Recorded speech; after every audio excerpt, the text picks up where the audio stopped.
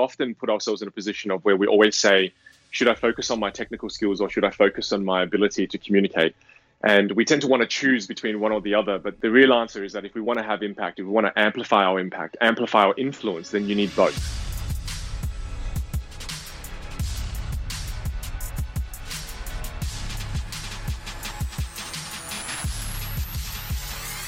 Greetings everyone, my name is Julie Masters and welcome to another episode of Inside Influence, in which I delve into the minds of some of the world's most fascinating influencers, experts in influence, or like today, people that are just able to pull apart the curtain to a hidden world of influence to get to the bottom of what it really takes to own your voice and then amplify it to drive an industry, a conversation, a movement, or a nation. In this episode, we journey from mastery to magic and then back again, decoding the magician's secrets with the incredible Vinh Giang. Well, it's fair to say that I sometimes do way too much research for my interviews, something I'm actually trying to work on at the moment, too much, and there's not enough room for the magic, pardon the pun, too little, and some of the great content gets missed. Anyway, problem for another day. I literally and happily spent hours ploughing through videos online after someone first introduced me to Vinh's work. Vinh has this gift for translating the world of the magician into lessons on authority, perception, and influence that we can all apply. He literally demystifies some of the illusions of magic in order to equip people to master attention, build trust, and ask people to do the difficult and sometimes seemingly impossible task of suspending belief, which is vitally important when you think about it. If your role or life involves at any point having to get people to buy into a vision that may feel or seem impossible. Growing up in a refugee family, Vinh's life and career path started out in what some would probably call a traditional trajectory. He studied accountancy, only for him to decide to leave all of that behind in a crucial decision to pursue his love of magic. Now that fateful choice, and we will get into the moment he broke that news to his parents, it went not so well, as you can imagine. That fateful choice led him to risk it all, lose it all, and eventually through sheer grit and building his army of 500 soldiers, more on that later, go on to create multi-award-winning magic shows, a much sought-after speaking career at some of the world's most prestigious events, and an online magic school that currently has nearly 1 million members.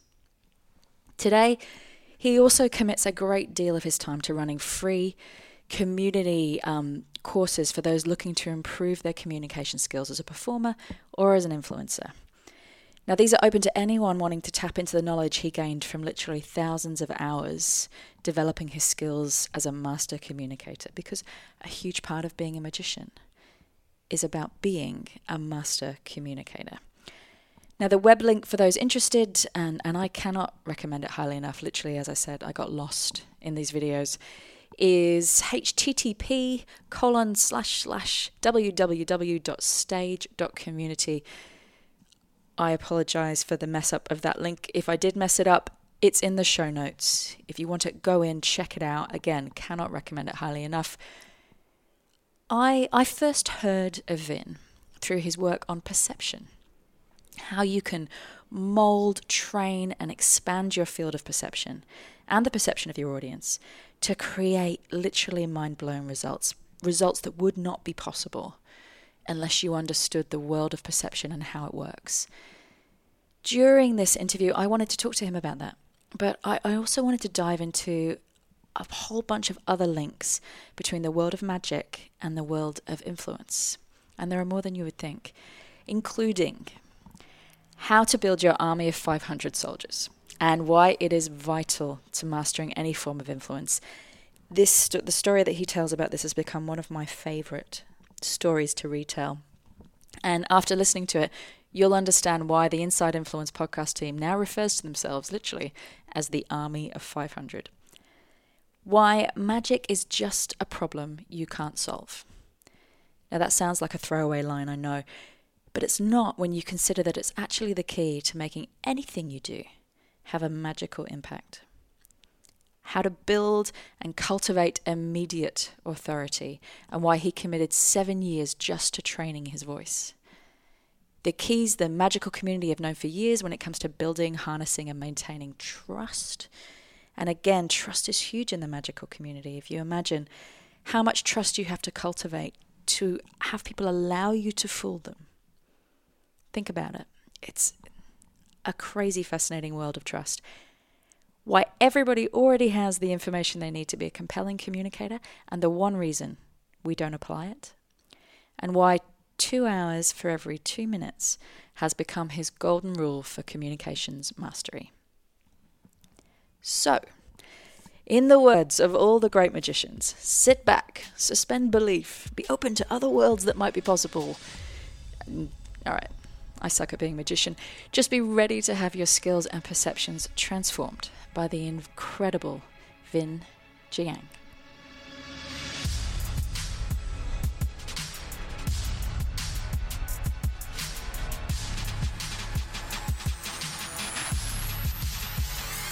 Welcome to the podcast, Vinh Giang. Thank you. Thanks for having me. You're so welcome. I was just saying to Vinh off air that I don't actually think I've done as much prep for a podcast before as I have for this one, because your videos, I'd be like, all right, this is the last one I'm going to watch. This is the last one I'm going to watch. I kept going for hours and hours. I kind of feel scared now. I feel like, no, I'm curious. I'm curious to see how this is going to go after this much research. I know. It's like I know way more about you than you know about me. Yeah, exactly right. All right, I'm gonna kick off the way that I always kick off this podcast, and that is the question: do you consider yourself to be an introvert or an extrovert? And brief background behind that question: it's simply because it's a bit of a social experiment of mine.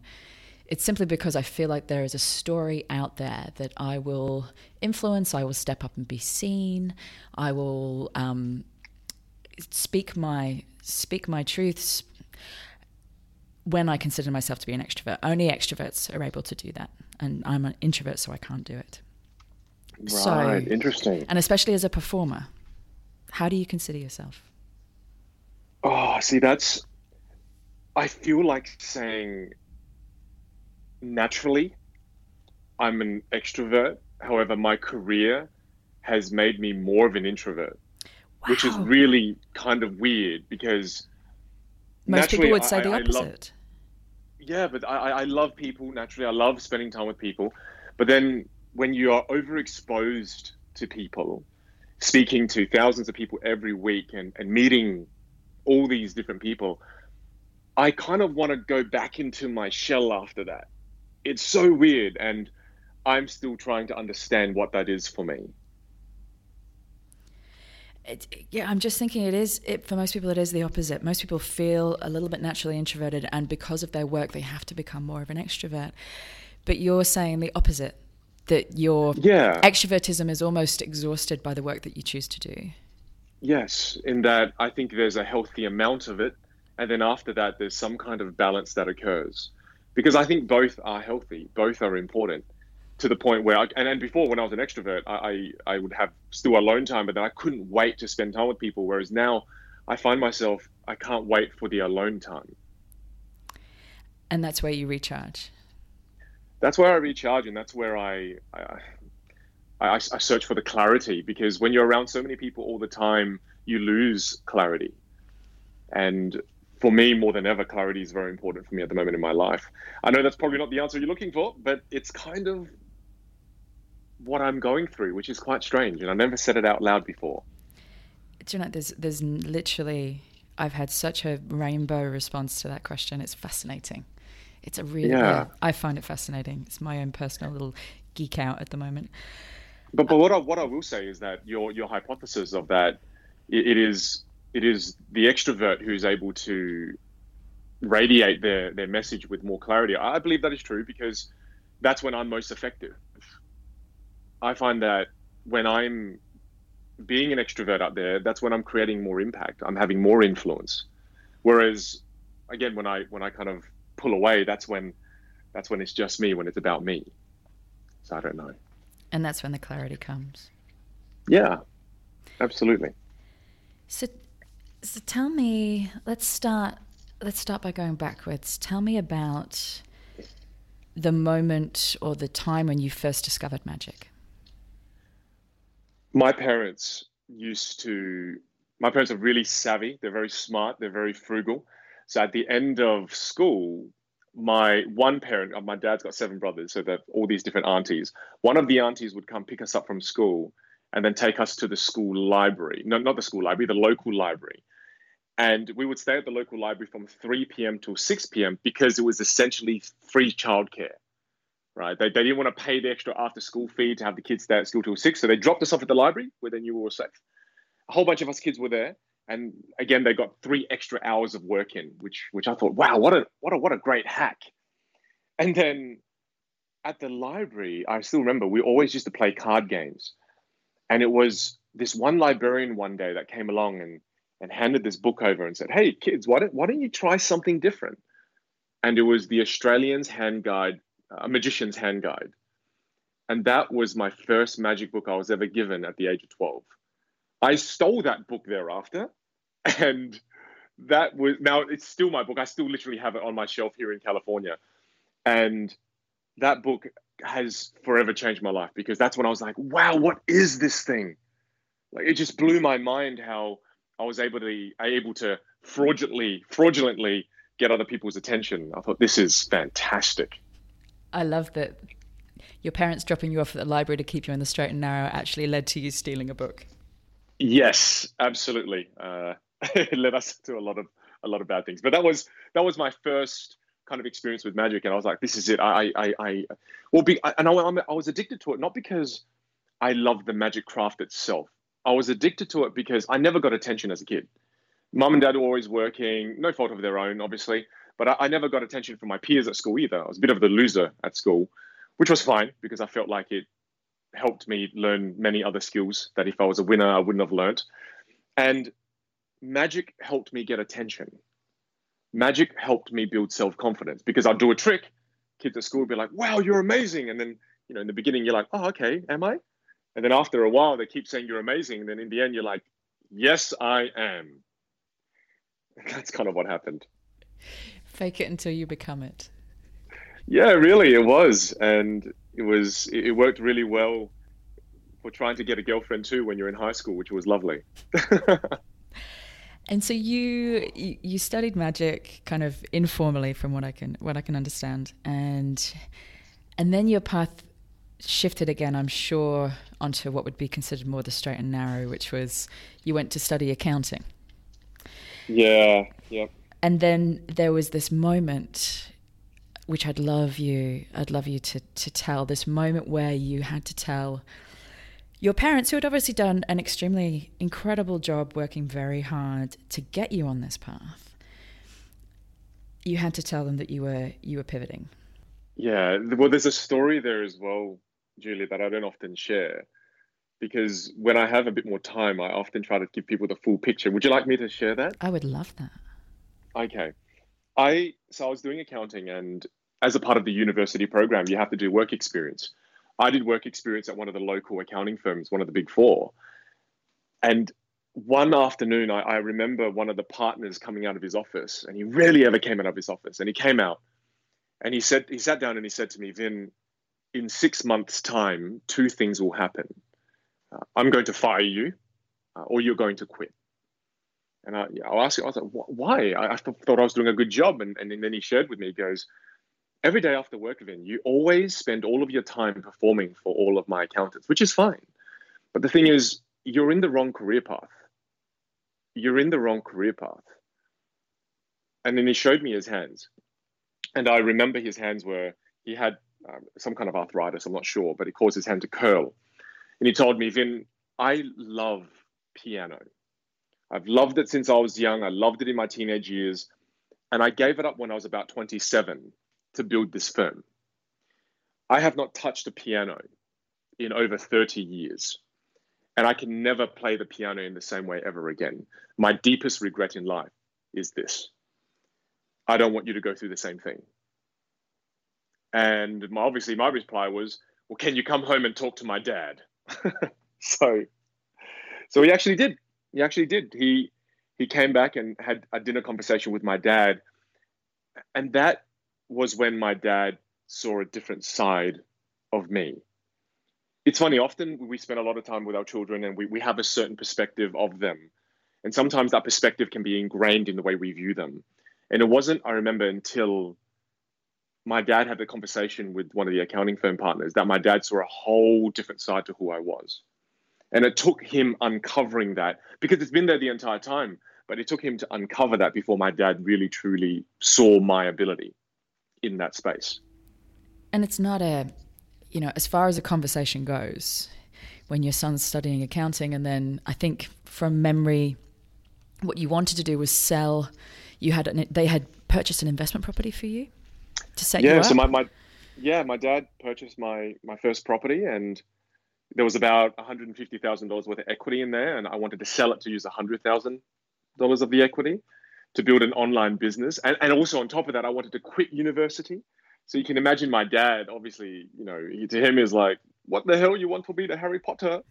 So he freaked out. He obviously freaked out. So you wanted to build an online school for magic? I did. Well, because I've always wanted to align my passions with my entrepreneurship. I always wanted to do something I loved and still be able to monetize it. And so that was the kind of attraction at that point, because most people were learning magic from books still and DVDs. There was no real strong online platform to learn magic. And I thought, this is a great opportunity to innovate an age-old industry. And I just thought it was so exciting to be able to do it. So jumped straight into it, quit university, and started the online business and sold the investment property and lost a ton of money. Well, I was about to go there. So obviously, they backed you. Kudos to them. They backed you. And I was going to fast forward. So fast forward, you're $500,000 in debt in your early 20s. Yeah. And there's this moment where, you've taken a risk, you've jumped, you feel like you've landed on your head, and you're sitting in the garage, and your dad comes in to talk to you. Yeah, and I think this is easily one of the most powerful lessons in my life. I remember my dad coming in, and my mum and my dad I'm so lucky that they just haven't given up on me and thrown me into the rubbish bin. But my dad comes into the garage and he says to me, he goes, "Come on, boy, stand up." I said, "Dad, not really in the mood for it. Just lost a whole bunch of money. Could have bought 2 Ferraris. Don't really want to stand up." And he goes, "Just get up, you idiot." And he says to me, "Do you know why you've failed?" And I said, "I don't know, Dad. Maybe you can tell me." And then my dad speaks in metaphors a lot. So he says, "You've lost and you've failed time and time again because you have no damn soldiers in your army." And I was like, "Dad, I don't have time for this Confucius crap. Can you give it to me straight?" And he has a way with words, but then he shared with me the most profound thing. My dad says, "Son, every single time you read a book, the author now stands behind you in an army that's willing to fight for any battle that you call him or her to fight for. You've read 50 books, no more than this in your life. You've got 50 soldiers in your army. Every single battle that you're entering right now requires an army of more than 500. And I'll never forget this. My dad, we haven't been a wealthy family before that. And Dad pulls out a credit card and he says, "Mum doesn't know about this credit card, so make sure this is the last straw I can give you. Build your damn army." And Julie, I've made it one of my daily things that I do every day is that I read now. And I built an army, and I attribute a lot of my success to the number of books that I've read. I attribute a lot of my success. I believe there's a correlation between education and success. And I mean self-education, not kind of forced education that's shoved down our throats, but rather self-education. I just get goosebumps listening to you tell that story again. I love that. And it resonates with me because that's the reason I do this podcast. That is the driving force behind this podcast. It's building an army. Yeah. It's for me more so. I mean, I hope that other people listen, but it's for me more so. Me more so than anybody else. And I hope the listeners really, to all of you who are listening now, I really hope that sinks in, because no matter what problem it is that you're having in your business, in your family life, there's a book that has been written out there that has the solution to that problem. So many of us now live in a world where we don't want to look for the answers. We want to be given the answers. Every single person who asks me any question, that's the story I share with them, because I'm in no position to answer some of the questions that people ask me. And I don't think it's responsible for me to try to answer everybody's question, but rather, if I can share with them that the answer is just go on Amazon and search that topic and look for the one with the most rated stars, buy 10 books in that area, and your problem is solved. That's what I did with my speaking career as well. Same thing. Wanted to build a speaking career, bought 30 books online, studied them in 6 months, started to build a career. So I think everything you want to do is not a problem of capability. It's a problem because there's a knowledge gap. It's a problem because you don't have enough soldiers. Build the right army composition. There's no opportunity you cannot seize. There's no problem you cannot solve.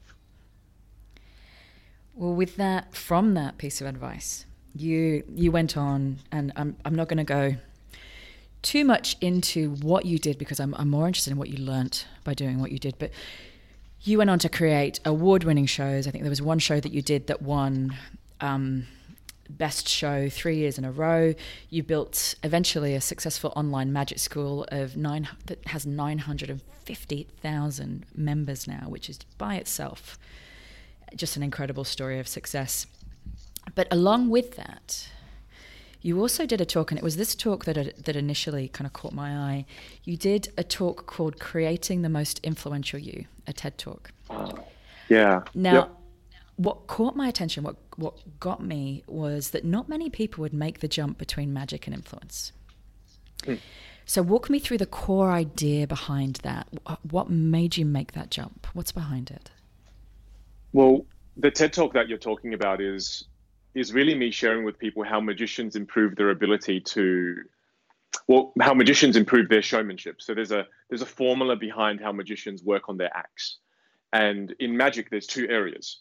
One area is sleight of hand, and the other area is what we call showmanship. So essentially, showmanship is just a fancy word for communication skills. And sleight of hand is really what you would call in the professional world just technical ability. And the thinking behind it is that magicians who spend all of their time on their technical skill and their technical knowledge, they don't achieve success. It is the magicians that spend time on the technical skills and their technical knowledge, and then also their showmanship, their communication skills, they are the magicians that go on to achieve a lot of success in their lives. And during that TED Talk, I gave people the formula on how to build better communication skills, because the same thing applies in the world of professionals.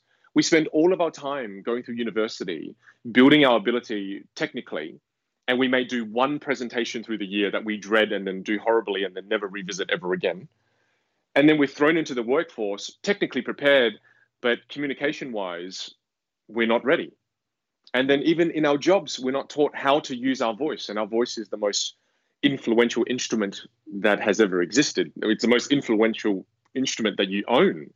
And we haven't been taught how to use it. So again, that TED Talk is how magicians use their voice to control attention to the point where they can fool you. And it's just showing the power of that, but then using that formula to, well, how can everyday people use it in their lives as well?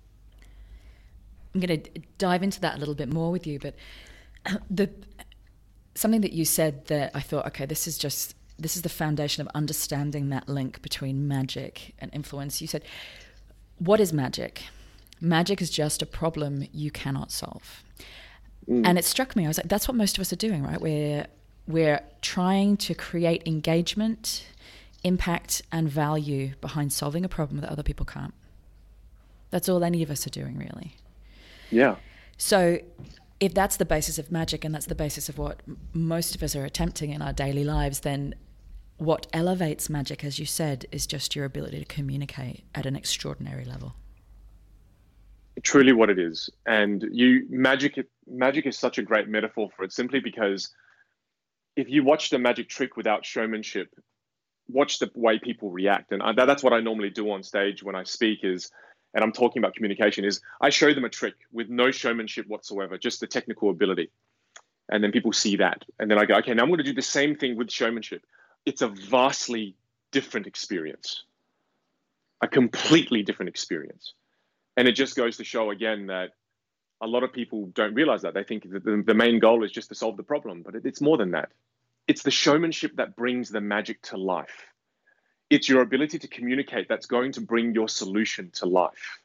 I hear that quite a lot, which is, well, I know the information. Surely that's enough. Surely it's enough just to know the information as opposed to be able to communicate it in a compelling way.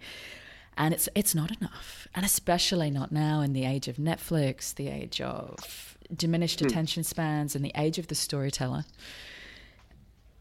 It's no longer, it's not technical ability that will get you from A to B. It's not technical ability that will win you the attention that you need to be held in the esteem that you need to be held in order to make the impact that you want to make. Look, I agree. And I want to add to that as well, that we often put ourselves in a position of where we always say, should I focus on my technical skills or should I focus on my ability to communicate? And we tend to want to choose between one or the other, but the real answer is both. The real answer is that if we want to have impact, if we want to amplify our impact, amplify our influence, then you need both. It's not a question of one or the other, it's both. And I just want to make sure that's super clear, because a magician who has great showmanship but no ability in the technical realm is not a very impressive magician. Same thing with a professional. You may be a great showman. You may be a great entertainer or a great communicator and connect with people really well. But if you don't have a strong foundation in your technical ability, then you don't really solve the problem. Yeah, I love that. So I want to talk about trust. So again, watching some of your videos and seeing you in action, it struck me that, a magician needs to be an expert in trust, which is fascinating to me, because you are in effect, your entire job description is to fool people with their knowledge. Now that's not a recipe for trust usually. Yet, however, it's the main thing that you need to build, and you need to build it quickly. What tools does a magician use to build, maintain, and harness trust from the get-go? There's one quote that I think of when you say that, and it's that magicians are honest about how dishonest they are. So we go into an engagement with you, we're going to fool you, and we do just that. So there's kind of this weird agreement that we already have. And the agreement is based on the fact that people enjoy being fooled. It's weird, but people actually want magic to be real. They in a way, they want to experience a sense of wonder. And one of the very rare ways to be able to experience wonder these days is through a magician in person, believe it or not. And I find that there's kind of that weird agreement that we tend to have. And people trust magicians because we're honest about it. We're not telling you that it's a supernatural power that we have. It's entertainment. The moment you set foot in a theater with us, you know that it's kind of a space where we've all accepted magicians can lie in. Do you know what I mean? I've thought about this a lot, because I always used to be hung up about it, like thinking, I can't do this in a show, I can't do that in a show. But essentially there is an agreement that we have that when you set foot into my show, you've given me permission to lie to you. It's almost, and I think, again, it's something that all of us have to do. If we're going to try and compel anybody, change anybody's mind, spread any kind of an idea, you have to be able to ask people to suspend belief. Suspend everything that you think that you know, the way that you think this is going to end, the stories that you have right now about what's possible. Suspend it and just follow me on a journey. Yeah, I think you've just stated that so wonderfully that I'm totally going to borrow the way you just explained it. That's lovely. I really like it. You're very welcome. Yeah. And so what is that key? And you might not have anything that's that simple, but is there something that you do when you hit the stage for the first time? Because again, I've seen you hit the stage for the first time. There's thousands of people there.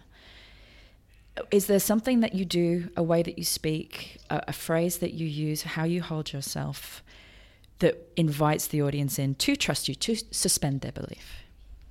I always have to take time I always like to be alone before I go on stage. That's kind of one thing that I always ask for if I can.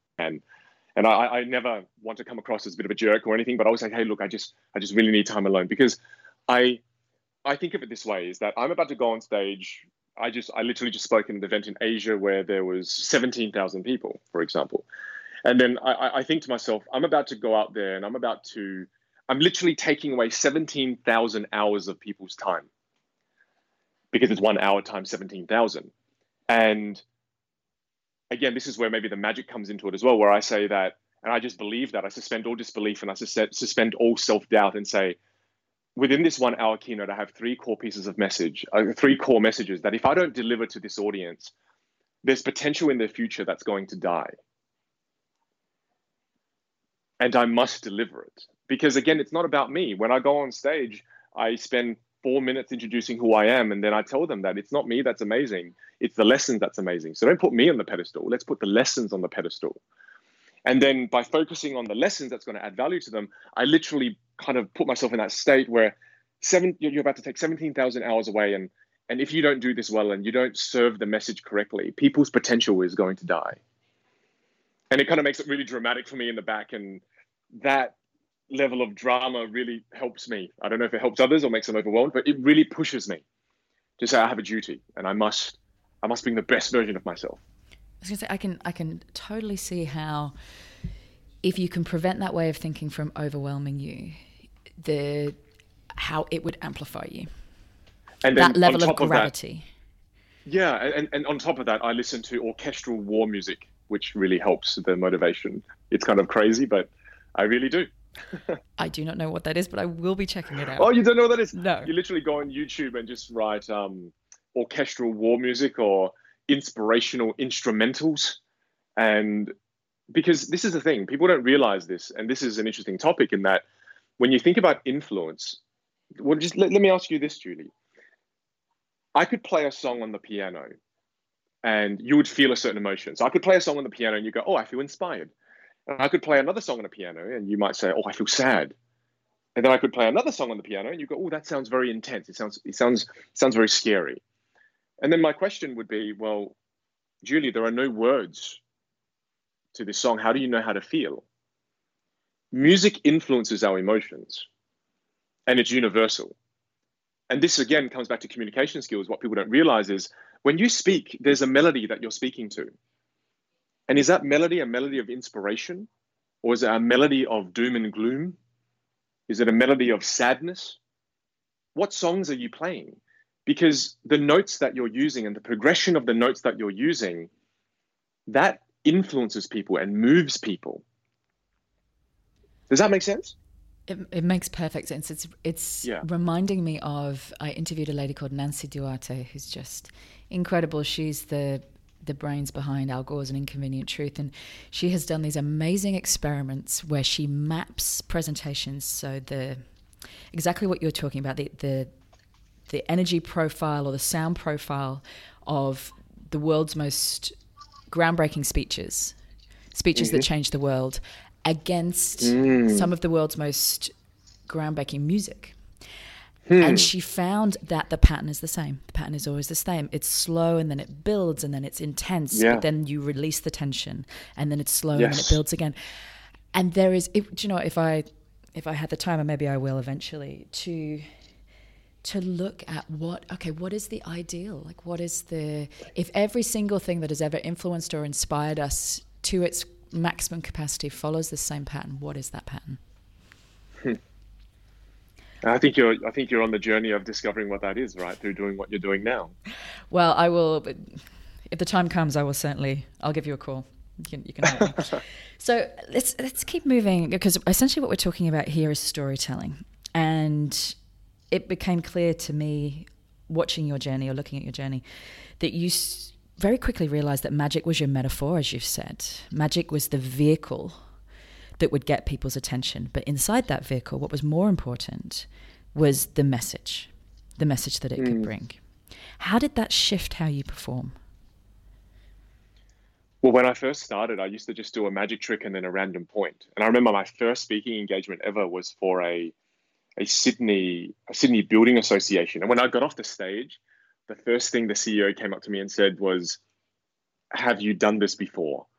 And it shattered me. I was like, oh no, I gave them the money back and everything and said, I don't deserve this. And the only reason I kept speaking was the CEO 2 weeks later sent me a 2-page email on how I could improve. Otherwise, I was ready to give up. I was like, yep, it's not for me. I'll stick to the online stuff.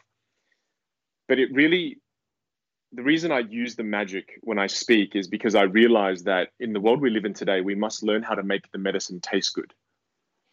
And I have a couple of favorite scientists that I follow. And what I realized was the secret behind their success was that they were able to make the medicine taste good. They were able to make science fun. And that's kind of the formula I took away when I learned that, hey, there are some core messages here that people need to hear, but we need to make that medicine taste good. And that's when I spent years kind of finding the connection between the world of magic and the common threads between magic and the common threads in life. I had to find where they intersected. So that took a long time to work out. It wasn't kind of clear as daylight. It took a long time to find those common threads. And that's where when you're watching a magician, I think it's there on stage, it's all about them. Obviously, any performer, it's all about their mastery. Whereas if you can do what you have done, which is find the common thread between what you had to learn to master that and what somebody else could use in their own life, even not wanting to be a magician, then suddenly you've made your performance, your story, my performance, my journey. And that's a whole different level of engagement. And it took a long time to work out. It took just a long time to work out. And I hope it inspires others too, that if you've got a craft and if you've got a hobby or if you've got something you love, that you could also use that as your message, your vehicle for influence. When you can use the vehicle that you love most, that's where you are most influential. You also said that your journey actually began to get traction, because obviously it was a long journey between when you started and when it really got traction, after you read a quote by Robert Houdin, and I'm hoping I'm saying that right. Yeah. And where he said, a magician is just an actor playing the part of a magician. Now, what does that, obviously that meant something to you. I read it for the first time and I was like, hang on, let me read that again. If that changed everything for you, what did it mean to you? Well, first of all, I read that as a magician. So it changed everything for me as a magician, because I realized that to be a great magician, first you have to take the ego out of it. Because it's very easy to perform magic and then people go, wow, you're so amazing, for you to then think it's truly about you. Whereas magicians can very easily lean on magic, because magic itself, the techniques and the way magic is performed, the secrets are so well kept that even if you weren't that good of a magician, you could perform it and people will say, wow, you're amazing. So first of all, remember that you're just an actor playing the part of a magician, which really that shows me that just remember, take the ego out of it. That's the first thing. And the second thing is that I had to go do theater, because I then realized that the body is an instrument as well as the voice. And I didn't know how to use my body. And how you use your body impacts how you sound. It's one connected big instrument. So then that really changed my career, because then that sent me off to study theater. So then I studied theater for a couple of years, and that changed the way I communicated. It completely changed the way I saw the world. Because when you're in theater, you're doing all these different things to learn about emotions, and you're learning about how to speak with not just words and using words as our one modality to communicate, but then using elongating our vowels and learning how to inject feeling into those words. And I was like, wow, this is crazy. I've never looked at life like this before. And it just changed my whole perspective. And it was through that quote, because it gave me a hint that to become a great magician, I need to learn the traits of a great actor, which that's what led me to theater school, which again, that has profoundly changed my life. And it was understanding that difference between performance and presentation, which I think is two words that don't get treated differently enough. There's the performance side of things, and then there's the presentation side of things. The presentation is more the technical ability, the information you have to convey. The performance is how you attach me emotionally to that, so that I remember it. It's how we connect. Yeah, absolutely.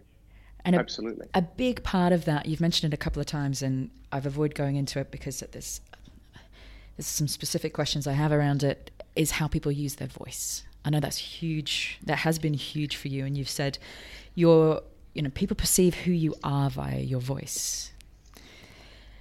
So in the context of magic, is that about authority? Is that about holding and keeping authority? Yeah, holding and keeping attention, holding, keeping, and controlling attention. In magic, it's a lot of it is about attention and directing attention. And you do that with your voice. Absolutely. You do it with your voice and your body. However, if the magician doesn't seem like he or she is in control, they will not be able to control attention. I mean, some of the things that as magicians we can get away with, we can do it in front of an audience of hundreds, thousands of people, and they will not see it. It's simply because you're directing them not only with your voice, but with your body. And when you use it combined, you can get away with anything. It's quite surreal when you're a magician and you realize what you can do with just your ability to control attention. It's crazy. And you said it took you 7 years to learn the foundations of how to use your voice, but you can teach. I heard you say you can teach it in moments. So I'm gonna call on you now. Sure. Give us a blow by blow of starting to use your voice with more authority. Okay. So look, I think what I normally do when I do this as well is people often have an illusion in their minds that when they see a great communicator on stage, they go, oh, wow, I could never do that. And that's not true. That's you just trying to have an excuse so that you don't have to try. And then so you can use the complexity as an excuse to reason with yourself and say, that's what I'm not going to try because I could never do that. It's not true. It's just because you don't know how. It's like people who see a magic trick. I could show you a magic trick. You're like, I have no idea how it's done. That's true in that moment, but then I could teach you in about 3 minutes. And then after that, you can perform the trick. Something that felt impossible a moment ago can be possible within 3 minutes. Same thing when it comes to communication. If you distill the lessons down, there's 5 core foundations. And the first thing is your rate of speech. People don't think about this, but what's your default rate of speech? Most people don't even change their rate of speech. And again, what happens if me and you now just stick to this rate of speech? Think about what happens to our audience members who are listening right now. They're starting to feel a bit of pain in the back of their left head, getting boring. I'm dying. So we have to vary our rate of speech. People don't vary it. That's the first thing you've got to focus on. The second thing is volume. Volume is so important, paired with rate, because volume shows vitality. It shows confidence. It shows authority. Most people speak at a volume that is way too quiet. Way too quiet. And we live in a world now where it's over polite. It's way too polite. That the only thing that people will ever critique you on your voice is, oh, hey, you're speaking a bit too fast. No one will even tell you to speak a bit louder. So again, I encourage people, you must vary your volume. There are times when you've got to be loud. I'm not afraid to be loud. It's like now, I'm not shy to be loud. We have a wonderful instrument, and why don't we use it? Again, so volume, we must vary our volume. The next thing, I feel like this is probably the most important, is tonality, which is simply you need to feel your words. So many people speak and they throw no emotion into their words. They just say the words and then that's it. Whereas you need to feel the words. Again, feeling them means elongating the vowel and allowing emotion to seep into the words that we speak. Like I get 2 types of audience members. One that will come up to me and say, oh, hey, Vin, that was an amazing keynote. Thank you so much for delivering the keynote. That kind of person number 1. Person number 2 comes along and says, Vin, that was incredible. Easily one of the best keynotes I've seen. And I just posed to the audience who they're listening right now, was person number 1 or person 2 more effective at showing their appreciation? Person number 2 is. This is the sad part. I know in my heart, person number 1 felt more appreciative. They just weren't able to communicate it across because they didn't feel their words. And then the 4th one is pitch. Make sure we vary our pitch. Most of us can hit at least 4 different notes, no problems, without any singing training. Yet we tend to just stick to one note. And when we get really excited, we go to another, and then we just go back down to another as well. We don't really vary the pitch. Whereas remember what we spoke about before, it is in the progression of different pitches that causes people to feel. Because I can play a certain pitch and you'll feel a certain emotion. And it's not even the words that's making you feel it. Because if I changed up my tone and I spoke a little bit more like this, people just get this overwhelming feeling of sadness. And again, it's us learning how to play with our pitch and vary the pitch. And the final one is pause. That right there. We need to do more of that. Most people who don't communicate often and really dissect the communication use the words and ah way too much and have no idea how the non-words and fillers take away from our authority, our credibility. It takes away your self-confidence. When you pause more, you get rid of those non-words. You get rid of the fillers. When you watch me on stage, these are the 5 things that I do. You know, I have a theory about ums, where an is just simply your brain trying to take a moment to think about what it's going to say next. That's all it is. And so you're right, I hadn't thought about it that way, but if you start consciously creating pauses, then your brain could possibly just no longer need the ums anymore. Yeah, you're completely right. And this is what I'm very passionate about. So I have an online community. We call it the stage community, where I get people literally to do a live video every single fortnight. So we've got hundreds of members in the community, and I push everyone in this community, you must do a live video every 2 weeks, otherwise you get kicked out of the group. And it's incredible how doing a 3-minute live video challenge once a fortnight allows you to practice all these foundations, because we don't have a stage where we can practice these foundations. However, with technology now, doing a live video creates a very similar pressure, because now you're broadcasting. There could be people watching, and it's live. You have no time to fix errors. You can't edit. And just by doing that, pushing people in the community to do these live videos, the amount of them that have been able to stop the ums and ahs, that alone is going to dramatically improve your life. Just because when you speak, you'll speak with so much more clarity and authority and impact and influence. Yes. It's crazy, isn't it, to think that something just so simple and so complex as removing your ums. And you're right, though, it takes an uncertain communicator, someone who sounds like an uncertain communicator, it takes them up to authority level, just that one tiny shift. Into introducing pauses and removing your ums. And injecting a bit more volume all of a sudden breathes life into your voice. Something that you said, which I think is pretty much just the bottom line when it comes to communication skills. So you can only ever be as good as you can communicate. Your communication skills are the bridge between what you know and the rest of the world. Which is so true. I feel that more than ever when I speak to people in the technical realm. And it's simply because, and I speak to a lot of engineers, sometimes I speak to a lot of doctors, etc., very technical professionals. And what I find is that they have so much value inside them. They are able to heal the world and fix the world in so many different ways, yet they're not able to do so simply because they haven't trained their instrument. And as a result, all of the visions that they may have inside, all of the talent and skills that they've built, it doesn't see the light of day. And then you see people, and they always get upset because there are these people who aren't as smart as them, people who aren't as talented as them, be able to take all the credit and take all the fame. And I said, instead of blaming those people, how about you acquire the skill that they have? How about you learn how to play your instrument better? Because I believe it's these technical people that are going to change the world.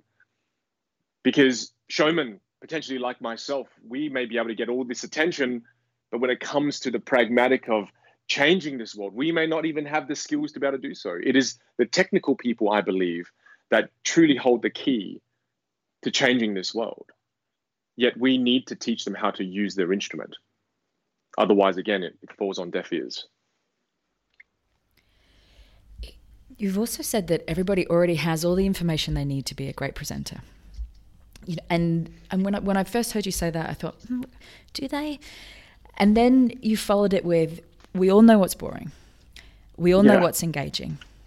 We can all see something and go, well, that didn't engage me because. We can all come up with 1,000 reasons why something is either boring, engaging, or incredibly compelling. But we're not able to apply it to ourselves. And you blame that on one thing, that we won't watch ourselves, which goes back to your video challenge again. We refuse to watch ourselves. And for a magician, I'm guessing that watching yourself would be the only way you would be able to improve, the only way to be able to see whether your sleight of hand has worked. Yeah. You'd have to develop that skill. And it was through the world of magic that I learned that, which then I applied to the world of communication. And that's the thing, like to your point, Julie. It's so important because even the people who are listening right now, you've sat through so many presentations, you've listened to so many podcasts. Internally, you've referenced what you like and what you don't like. And this is the most special part about it, is that what you like, Julie, I may not like. What I like, you may not like, which is okay, because that's what makes us unique. That's what I feel. This is why I fear going to a completely structured school of teaching you communication, because then at the end we come out speaking exactly the same. Whereas when I try to teach people communication, I still give them the freedom of being themselves, because each one of us likes something different. And in the references in our own mind, we like different things, and that's okay. I mean, I don't want everyone to sound like me. That would be horrible. Yeah. You actually distilled it down into, for those of you who are just looking for a formula here, a simple way of improving this one I love. You said, right, the formula for reviewing showmanship is threefold: sight, sound, and sync. So first, film yourself, get someone to film you. iPhone, production quality, doesn't matter. First of all, watch it, but mute it. So just watch it without the sound. Then don't watch it, but listen to the sound, and then do both. And what would you be looking for when you do those three things? So you watch it 3 times. Yeah, absolutely. So the first thing is when you're just looking at it with no sound, which is the sight component, what you're doing there is you're looking at your body language. You make notes. So do you have your hands in your pocket? Are you swaying? Are you pacing? How are your hand gestures? What are you doing with your hand gestures? Do you know the foundations to hand gestures? Make sure it doesn't come across natural as you're looking at it. Do you have any tics? Do you keep fixing your glasses? Do you keep touching your nose? What are your tics? You take it all down. And in the process of doing this, we're isolating one thing at a time, which makes it easier. So you take a bunch of notes for sight. And then after that, you listen to the auditory, listen to yourself and apply the 5 foundations that you now know. How's your rate of speech? Are you sticking to one rate and it's becoming boring? How's your volume? Are you varying the volume? Your tonality, your pitch? Are you pausing at all? Take a whole bunch of notes on that. Are there non-words? Are there fillers? And then after that, you watch it together. And when you're watching it together, you're making sure that your voice matches your body. And it's very difficult for me to show this over audio, but imagine I had really still body language, but I was really loud. I was really excessive with my voice. I'm really loud, but my body's stiff. You literally look like a serial killer. And I say this because I'm trying to get you to imagine in your head what that would look like. And it's ensuring that your body matches your voice. And that's very, very important. Otherwise, you come across, people go, oh, I feel like I don't trust this person. And people don't trust you normally when your words don't really match the way you're moving. And you said you worked with a CEO once who couldn't understand why he wasn't getting the level of engagement that he wanted to with this big, bold vision that he thought would be so compelling. Because often I feel like a lot of technical people believe that, well, the strategy will speak for itself. I don't need to speak for the strategy. And I believe that's where they're wrong. Unless you bring the strategy to life, a strategy is just a bunch of words. And he didn't believe it. He thought that, no, this is a solid strategy. And if they take the time to read it, they'll know that. But I'm like, no one's going to read it because you're not bringing it to life. And again, it's so easy to just say that, no, my work will speak for itself. It's so easy to say that. And let's say your work does speak for itself. When you learn how to use your communication skills better, you're able to amplify the inspiration. You're able to amplify the impact. Otherwise, if it's just your work, then maybe only your team sees it. But when you can amplify your instrument, that allows you to amplify your leadership even more. I fundamentally believe our voice is how we amplify our impact and we amplify our influence as leaders. I'm going to move into a different area now. You've said before that, again, which is something I hadn't thought about, hadn't realized until studying your work. You said magicians only have one gear. You are either amazing or you are truly terrible, and there's nothing in the middle. And it got me thinking. I was like, you're right. For most people who have to stand up in front of other people, you can have a moment that's not so good and you can move on and redeem it. But for a magician, either the trick is incredible or it fails horribly. How do you deal with the fear of knowing that? going on stage, the fear of that moment where you literally, which is something that we all fear, I think, at the core of it, you literally found out. They literally saw right through you. Well, I failed many times. So, I mean, as much as that quote seems super inspirational, oh my goodness, it gives me nervous diarrhea thinking about the times I failed on stage. But what it does is, because we're in a world where it's you either amaze or you don't. It teaches you the importance of mastery. It teaches you the importance of rehearsal. It teaches you the importance of preparation. So what I hope people take away from that is, because magicians only know one or the other, we don't have any in between. Average cannot exist for us. It simply just doesn't. And as a result of that, we truly learn the power behind mastery. I believe that a lot of magicians really understand the value of mastery, because there are some pieces of sleight of hand that will take us hundreds of hours to perfect.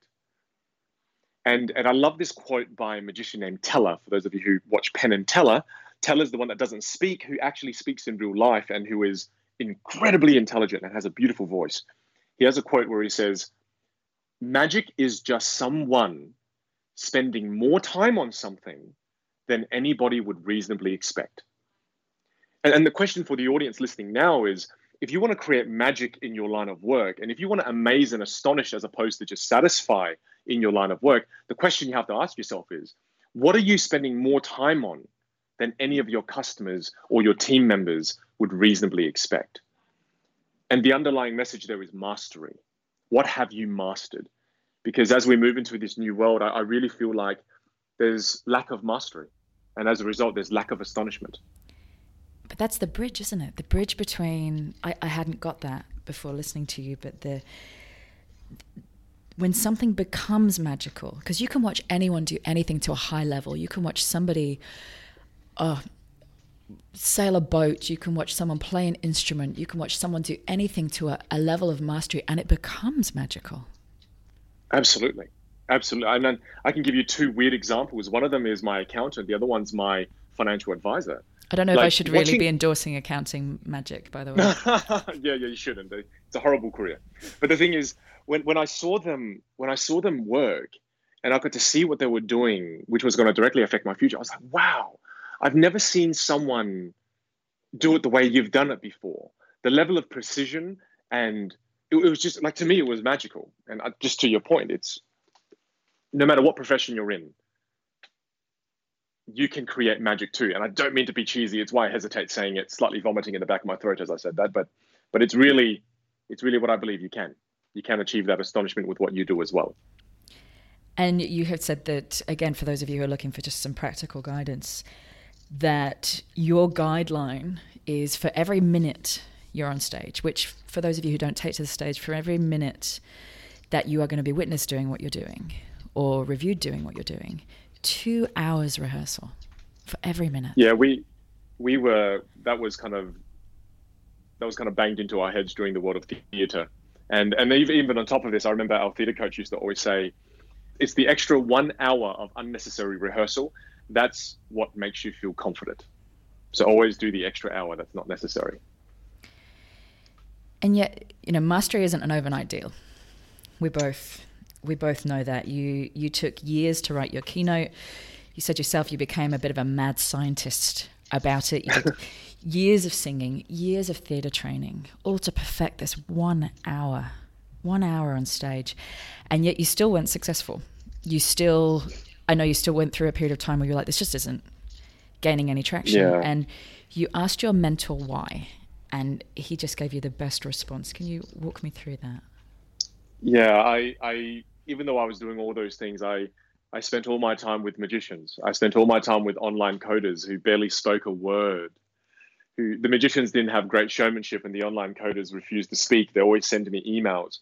So I was in an environment where it wasn't optimal for growing as a speaker. And I remember Matthew, it was David. David said to me, he goes, Vin, if you want to be a speaker, bring a speaker into your environment.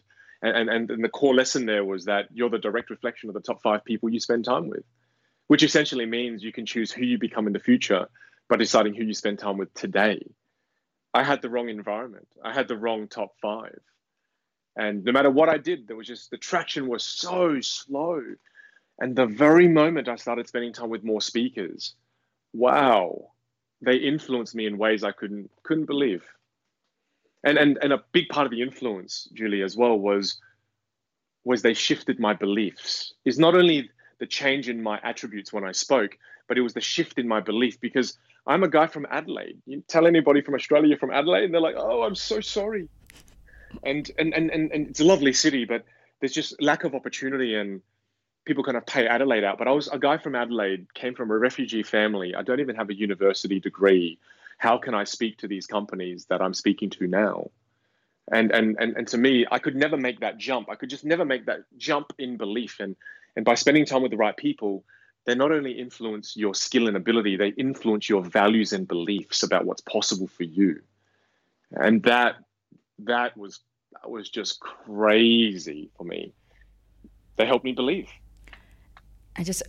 I think it's important to speak to the tenacity that you showed that, because the way that you just explained it makes it sound like, you made a decision and lo and behold, there it became. But I know the backstory of that is that you decided, you went out, you did the same thing you did before based on the advice from your father. You went out, you found who you thought were the people that you wanted in your top 5, one speaker in particular that you wanted to learn from, and you contacted him and you got nowhere. What did you do after that? Yeah, I kind of spent all of my savings at the time, and I bought 1,000 of his books. And listen, I did this because of a fundamental lesson that I learned as well, is that we live in a world now where people always ask for something. They always ask you for something. And then I have a really firm belief that I should only ask for the favors that I deserve. And that's how I look at life, is how can I earn his time? And there was a speaker I was going after. So I knew he wrote a book, and I thought, you know what? I'm going to buy 1,000 of these books so that hopefully I'll earn his time, because I know he's trying to push a message out there into the world. And I'll help him first before I ask. Give first before you try to take. And I'm a firm believer in that. And that's why I kind of went crazy. Though my wife was upset about that, but it's okay. She's not upset anymore, so it's fine. So you bought 1,000 copies of his book, took a photo of them, and sent them to him. Yep. And you know what? We're actually really good friends now, and it's such a wonderful friendship. And it's the same mentality that I take moving forward in my life, is that no matter who I want to connect with, no matter who I want to learn from, what can I do to add value to you first? How can I deserve your time? How can I earn your time?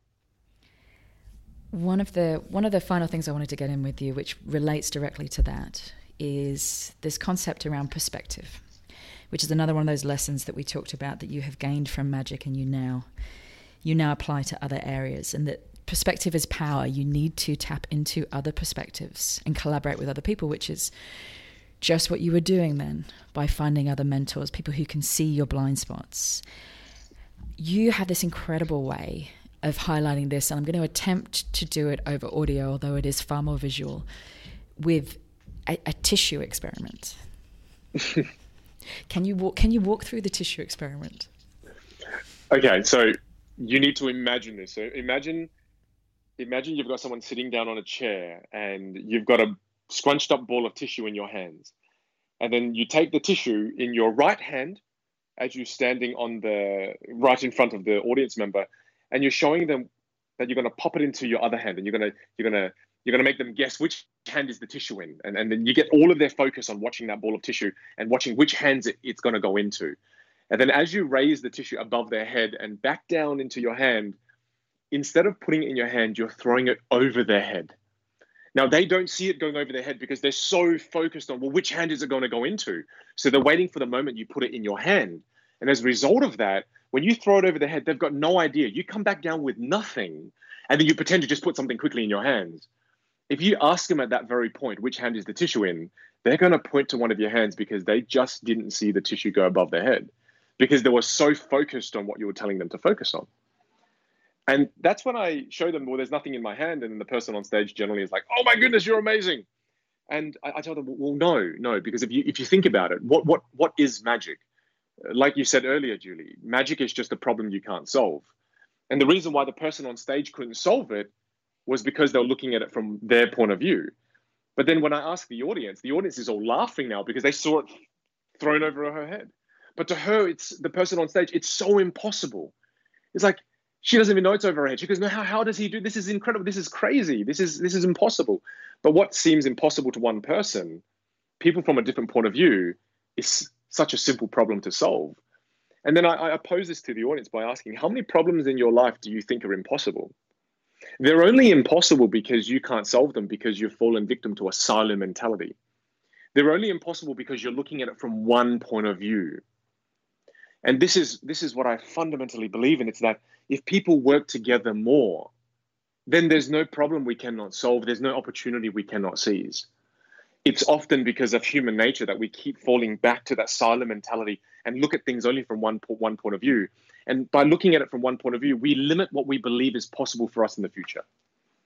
We all do this. I do this. I do this still.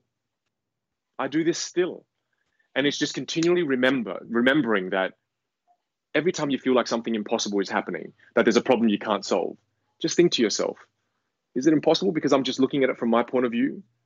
Have you asked 20 people? Have you asked others from different industries? Because other people can see things in you cannot see in yourself. It goes back to that 500 soldiers again, doesn't it?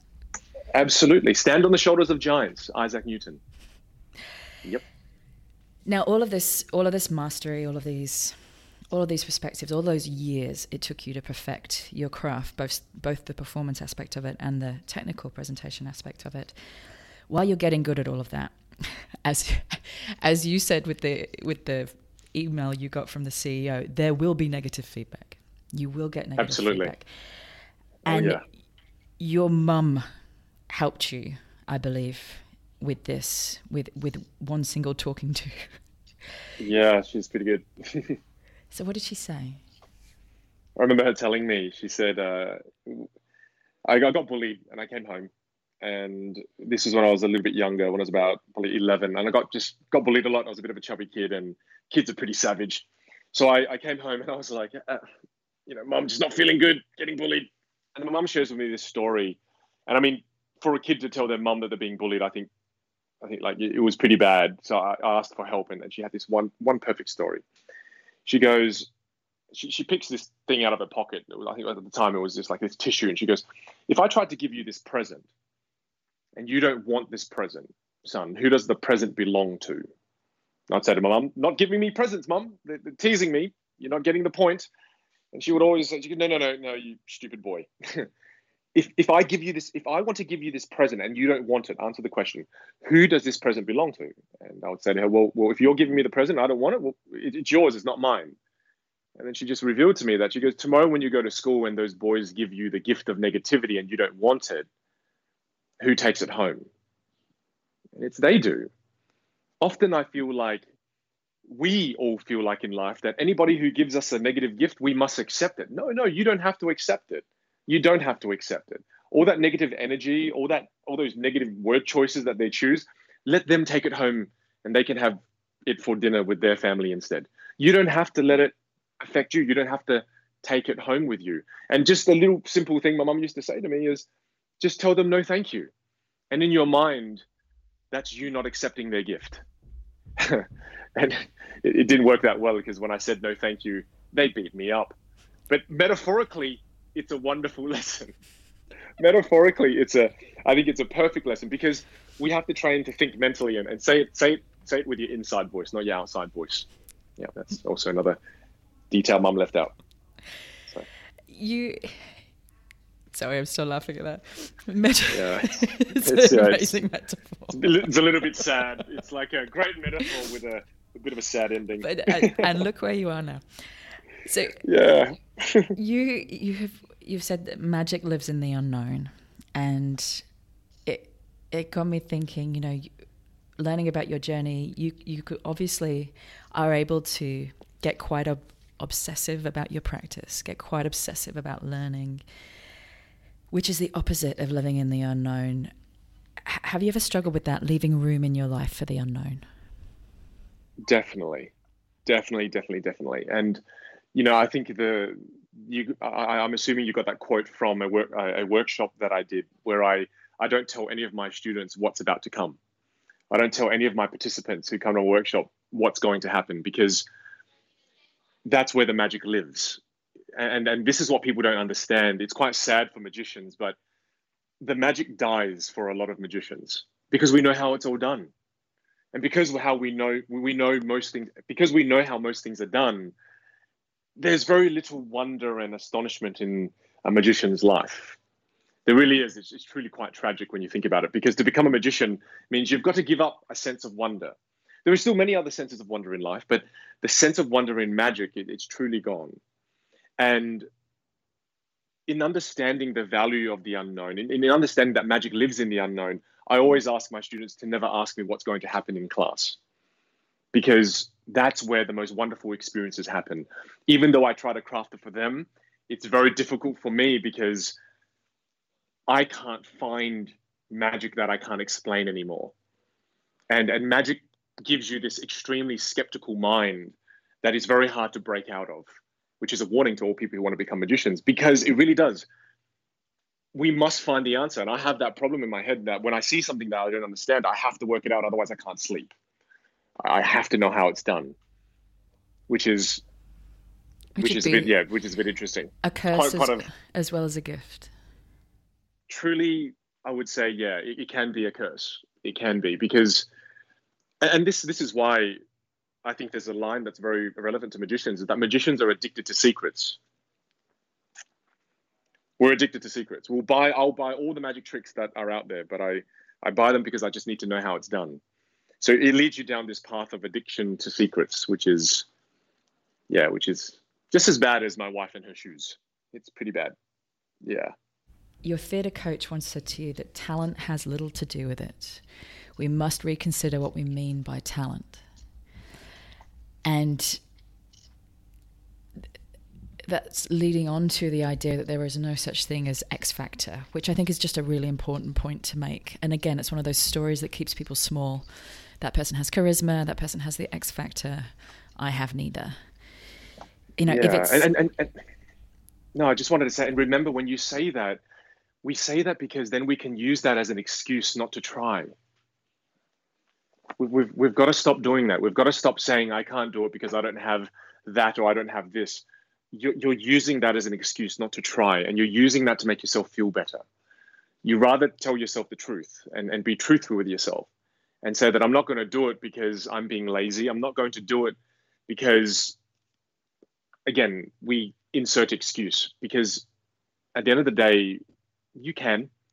I believe it. You just don't have the right perspective yet. You just don't have the right soldiers yet. You just don't have the right environment yet. That's all. It's not a question of capability.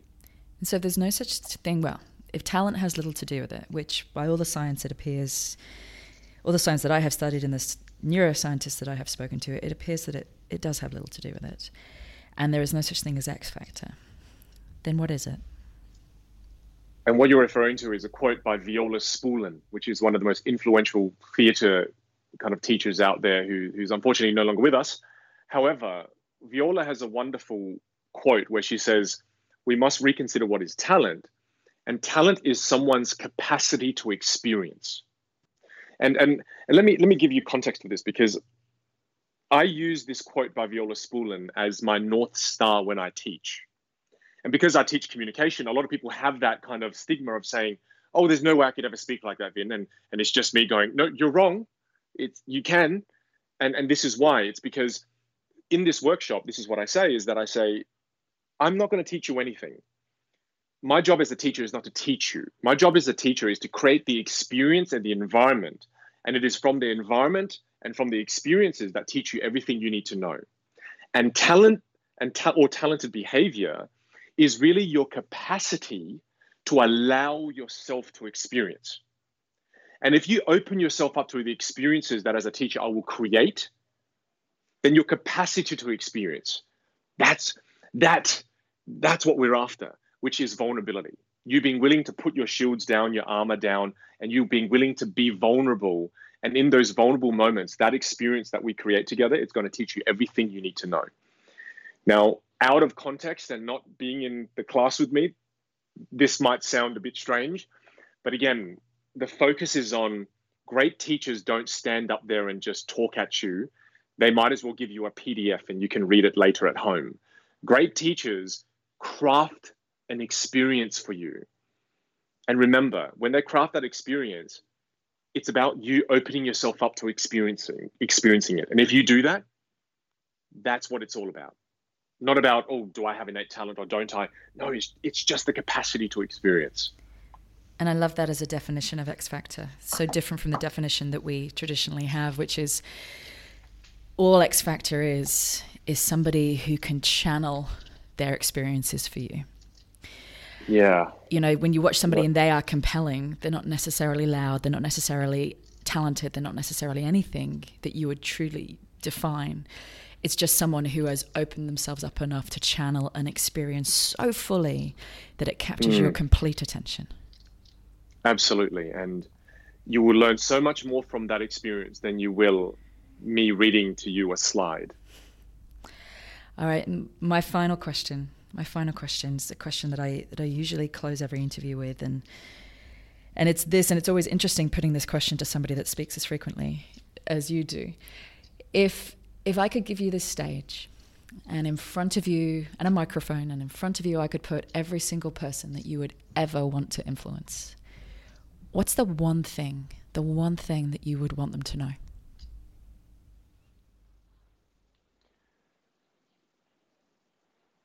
You must learn how to use your instrument. All of us in life were born with the most complex instrument in this world. You must learn how to use it. School will not teach you how to use it. University will not teach you how to use it. Your job, your career path will not teach you how to play this instrument. Yet this is the instrument that if you learn how to play, this is the instrument that is going to be the tide that lifts all boats. It affects every area of your life. Learn how to play beautifully. So many people get to the end of their lives, have so much music still in them, never end up playing it. Don't die with your music still in you. Learn how to play your instrument. Thank you so much, Vinh Giang. Pleasure. I knew that magic and influence were closely intertwined, but you've just brought a depth to it that I couldn't even have imagined. So thank you. No, pleasure. Thanks for having me. Thanks so much for listening. We really hope you enjoyed this episode and found tons and tons of useful ideas and insights for growing your own influence. Now, for those of you who want to take the next step in your influence journey, you want to take everything you have learned today and just ramp it up a notch, or you just want to learn more about the power of thought leadership when it comes to growing a business, an enterprise, or spreading an idea, there is now also a research paper that you can download from my website, juliemasters.com. Pop in your email address. It is free. We will not spam you, but it is jam-packed full of all the ideas, tools, and case studies that I have come across in 10 years of doing this work. It's called the Influencer Code. It's not long, but it is full of value. So download it, keep it, share it, juice it for all it is worth. I hope that it makes a massive difference in your career or business. Thank you always to our producer, co-founder, and the main brain, I'm not joking, behind the Inside Influence podcast, Lauren Kelly. In the words of Jerry Maguire, you complete me. And if you did enjoy the show, then we would love you to share this podcast and leave us a review on iTunes, Google Play, Stitcher, whatever your platform of choice happens to be. And don't forget to subscribe to make sure that you never miss an interview.